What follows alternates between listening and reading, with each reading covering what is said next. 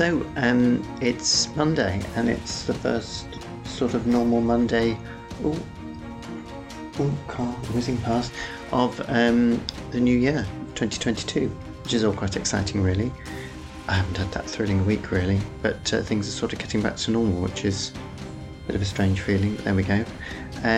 Welcome to episode 86 of Mr. Burt Pods.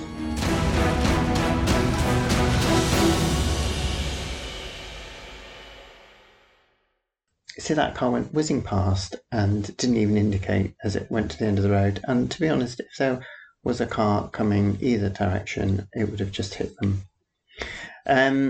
So it looks quite quiet outside. It's one of those days where obviously the sun is not going to come out and it's extremely grey. There have been some really nice days recently, actually, blue skies and sun, despite it being cold.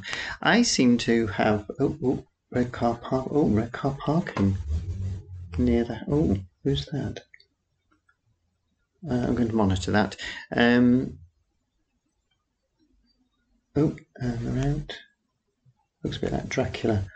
I bet that's an estate agent. He's just got estate agent written all over him. Suit, tie, and slick-backed hair. Speedy driver. And a sort of light raincoaty thing. There's a flat a couple of doors down, which is just on the market for the most ridiculous amount of money for what it's worth. They brought the price down a bit and it still hasn't sold. I bet that's what he's doing. Yep, bang on. Yep, I was right. Just like everybody to know that I was right. Anyway, that excitement over, because that was quite exciting, wasn't it? I can't remember where I was. Anyway, so we're back to the beginning of the week, and although I haven't really been on holiday over Christmas and New Year because I continue to work, I feel as if I've been on a bit of a break because the routines got slightly more different.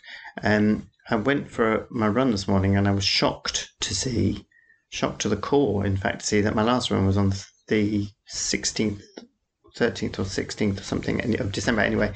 Oh no, someone put the rubbish out. I haven't run. I thought it could be a bit louder. I thought I'd only taken a couple of weeks off my running and yoga, but it's been a month, which was a bit of a shock.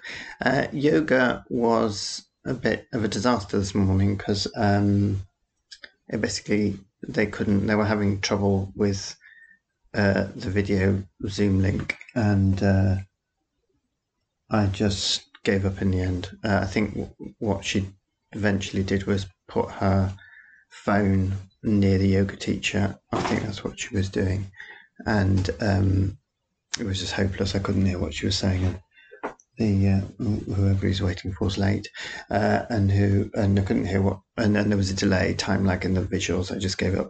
I did actually write to say that I had given up and could I have the session refunded, but I haven't heard anything back, which is a bit annoying. I'm getting a bit fed up with them actually because I keep getting these stupid issues. So my other yoga teacher, I think he's left London. I think he's gone down to the south coast somewhere. Anyway, he's a member of this thing called Live for Movement or Living for Movement or something. They do loads and loads of pre-recorded videos of all sorts of different types of yoga for different lengths for different times of the day, or depending on how you're feeling, or different parts of the body that you want to work on. So I thought, well, I'd sign up to that. I got 14 days free, so I basically did a session on my shoulders and back, although it still did loads of downward. I mean, he is obsessed with downward dog. It's all going. There's another car whizzing past. Honestly, you wouldn't think this was a quiet back street. Talking of yoga, who was it? Somebody sent me a yoga, oh yes, I know who it was, sent me a picture of a yoga saying and said it didn't sound anything like the experience I have of yoga. Yes, thank you for that. I am very peaceful and joyous about yoga, as I'm sure you can all understand. It's just I don't happen to be very good at it. But what is being good at yoga? That is not important. It is the doing of it that is important. It is being present in the moment of your pose that it is important. Oh, it's just annoying me now because he's just standing there. Well, if he didn't drive so quickly, he probably would have had less time waiting around for the people he's meant to be meeting. School's out. Anyway, so that was yoga. So I've got no live yoga to comment on, so I haven't seen her in the new year. I don't really want to give up with her, but I'm getting a bit fed up with the technical issues of Zoom. So anyway, I'll see how that goes. Then I went for a run. Now, my latest... what is grinding my gears at the moment is Christmas trees. I don't know whether anyone else is experiencing this, but everyone around here has put their live Christmas tree, well, dead in effect because it's been uprooted. They've just dumped them on the pavements everywhere. In fact, I got so annoyed last night coming home that I shifted one back into the garden that it had come from. Because they're just a nuisance, and for old people or people with visual impairments or whatever, pushing pushchairs, they're blocking up the road and also pavement, and also it's bin day today, so we've got the bins out and we've got the Christmas trees all over the flipping road. So I went for my run. I decided to run through the wood, which was very muddy. But when I got to the East Finchley bit, there was just a pavement of Christmas trees lying on by the houses as far as I could see along this road, and I did notice actually there were no Christmas trees on the other side of the road, but I still ran on the pavement that had all the Christmas trees, obviously getting more and more annoyed, and we're still waiting. He's not happy, and go out and give him a cup of tea. That'd be funny. And I'm in a very good mood today, aren't I? I don't know why. So anyway, yes, I ran past getting. Do they think that the dustbin men, on top of all the rubbish that we already are putting out, are going to put great big Christmas trees into their machines as well? They're not. They need chopping down because they're wood, aren't they? School's out. School's back. That's the neighbour looking a little bit weary, and I then ran past a dustbin cart that was putting Christmas trees into the back of it. So, so Christmas is over and New Year's over. I did all that, didn't I? And then I went back to work. Well, no, I didn't go back to work. I just continued working. Oh, we had a very exciting evening on... exciting evening. What day is it today? I think it was Friday. We had a show stop. Show stop means... the show stopped, basically. The company manager comes on stage and explains to the audience that the show has stopped for whatever reason. The reason this show stop happened was because we lost all the electricity to the stage and the stage was in pitch black. And at this particular moment, there is one of the actors is in a rather precarious position in a moving part of the set. That's lit round him at that point. Anyway, pitch black. So obviously, because of the way he was balanced, the company manager came out on stop the show. My poor boss. The thing with the theatre is that my box where I work. Some of you may have seen it on Instagram. Is very high up. I think it must be about 4 or 5 stories up, maybe more. And it's all stairs. There's no lift or anything, so you just have to go up a lot of stairs. And the dimmer room's there, which is where all the electrics are. So he was running. He had to run up to me, back down again, into the dimming room. He had to go up to the fly floor, which is where there's something up there. I don't know, something to do with the lighting up there. And he couldn't find anything wrong. And of course, the worst bit of a show stop is I've got this stupid Motorola, this walkie-talkie thing. I always forget to take my finger off it. So I talk with my finger on it. And of course, the other person can't hear a word I'm saying. And then I can't work out why they're not responding. So I was trying to talk on that. And I also had my headphones cans on. And of course, there's all discussions going on that. And it's just, I just get overwhelmed, basically. So it was all la-di-da, and the poor man was running around he was very calm, but frazzled, obviously. He thought it was a data problem from the programming. All my lights and twiddles were all working, actually. Although one member of the company did ask if I'd flicked the wrong switch, which obviously I hadn't. So I got the emergency lights up on stage, and they were all right. And then they got the iron in the iron curtain and tried a few more cues, and they seemed to be all right. So they decided to carry on. This took about 17 minutes. And the other neighbour, without child. Where's her child then? It's a bit strange. Oh, there he is. Oh, there they both are, walking a long way behind. 3 little boys. There was a sign actually on their door yesterday or the day before saying £5 entry, VIPs only or something. Set on their front door, that is. So they decided to carry on, so we carried on, and I'd gone into the queue after it, and that was still black. Anyway, we carried on, and it was still pitch black. And then the horrible realisation dawned on me that I had this horrible feeling that the bit of scenery he was in was lit, and there could have been no other. We were all presuming there was other lighting on at that moment on the rest of the stage. And it suddenly occurred to me that maybe there wasn't, and that the only thing that had gone was the light around where he was, and that turned out to be the problem. So actually, it was a little bit of electrical lighting which could have been sorted out. I think the battery needs changing, and we managed to stop the show for 17 minutes. Obviously, when you've got an actor in a precarious position and all the lights go off, it's not funny at all. And also, they were at the front of the stage, so there could have been an accident.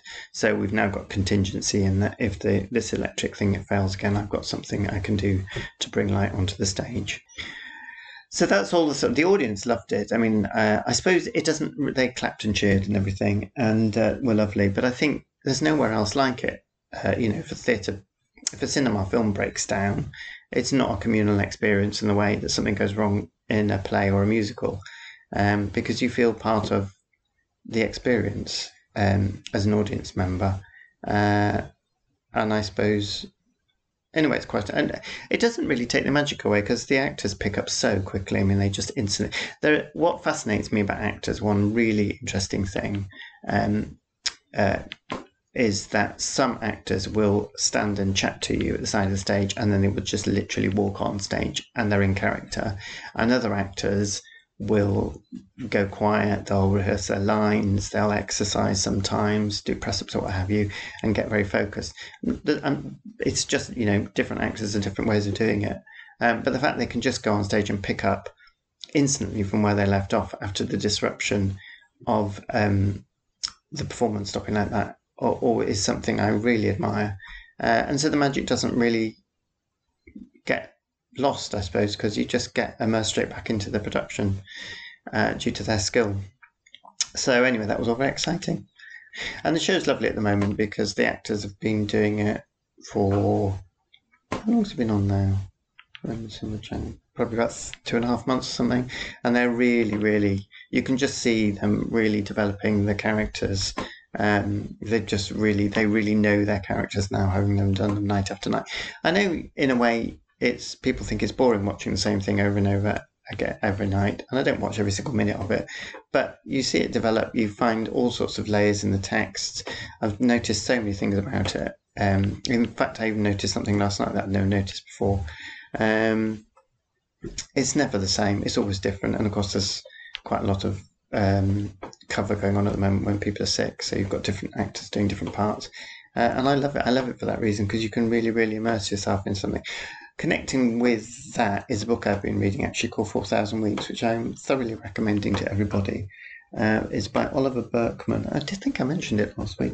Now it's all getting very exciting down there because there's a man with a bright yellow... I thought he was a delivery man, but he's just got out of a Volkswagen. Was talking... Oh, it's a very big Volkswagen. Was talking to the...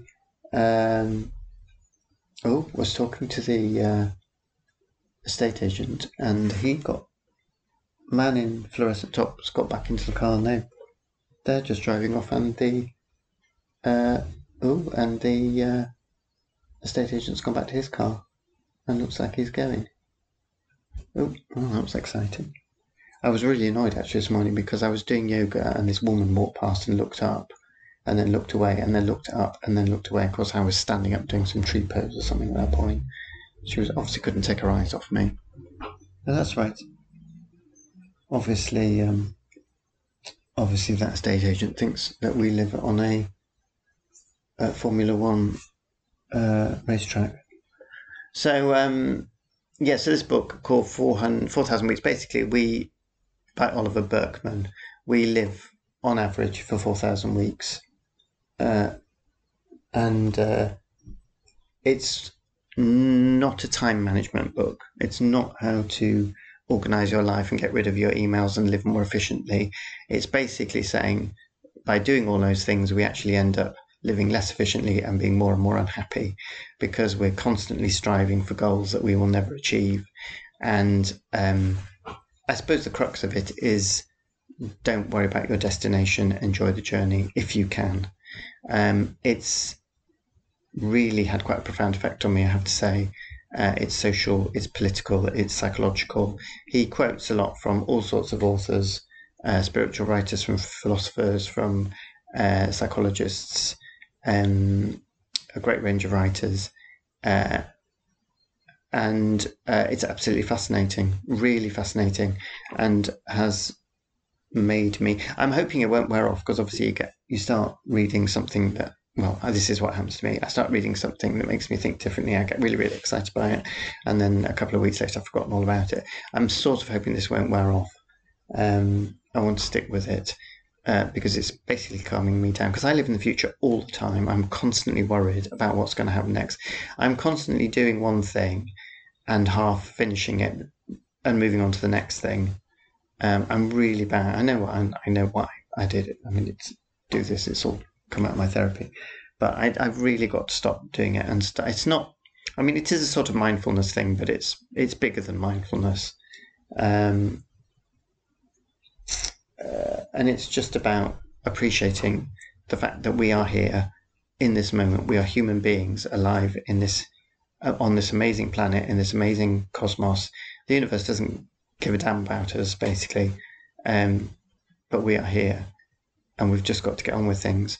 And each chapter, he takes a different sort of look at different things and how our society, particularly since the Industrial Revolution, when the timing of work for efficiency came in, how our society is damaging us and making us very unhappy. I really recommend it. Oliver Burkeman, 4,000 Weeks. Interestingly, the cover subtitle is something like "Time and How to Manage My Own Time" or something or other, but on the title page inside the book, it says something like it's called "Time Management for Mortals," which really is much more... That's what it's about. It's about the fact that we're all mortal and we don't want to face up to the fact we're mortal. We want to think we live forever. And obviously that seems to have scared the publishers off, and they've changed the subtitle for the cover into "How to Manage Your Life, Time Manage Your Life" or something, which just makes it sound like another time management book, which it is not. It's a beautiful book. It's really, really beautiful, and I thoroughly recommend it to everybody. It's only in hardback at the moment. I don't think I've got an awful lot more to say. I went to the dentist. That was all exciting. That witch I used to see has gone, and I've got a very nice dentist now who doesn't even descale my teeth. He says my teeth are quite boring for him to look at because they're in such good condition. So that was very happy. And he doesn't charge me 50 quid like the witch used to. I pay the standard NHS fee of 23, whatever it is, pounds. I'm still bitch about that woman. What else? I started writing a new play. I've started writing this. There's a group called London Playwrights who I am part of, and they do this thing called Write a Play in January, and they do it every year.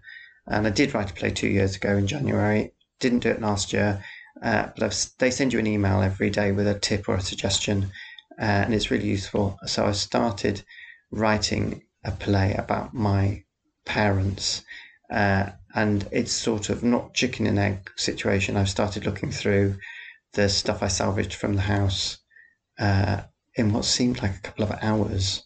I think I did it in a matter of hours, because I was going up to Harrogate, going through all the stuff, and then getting back on the train, coming back to London. And I think I did that 2 or 3 times, and that was in the beginning of the pandemic in 2000. When did it start?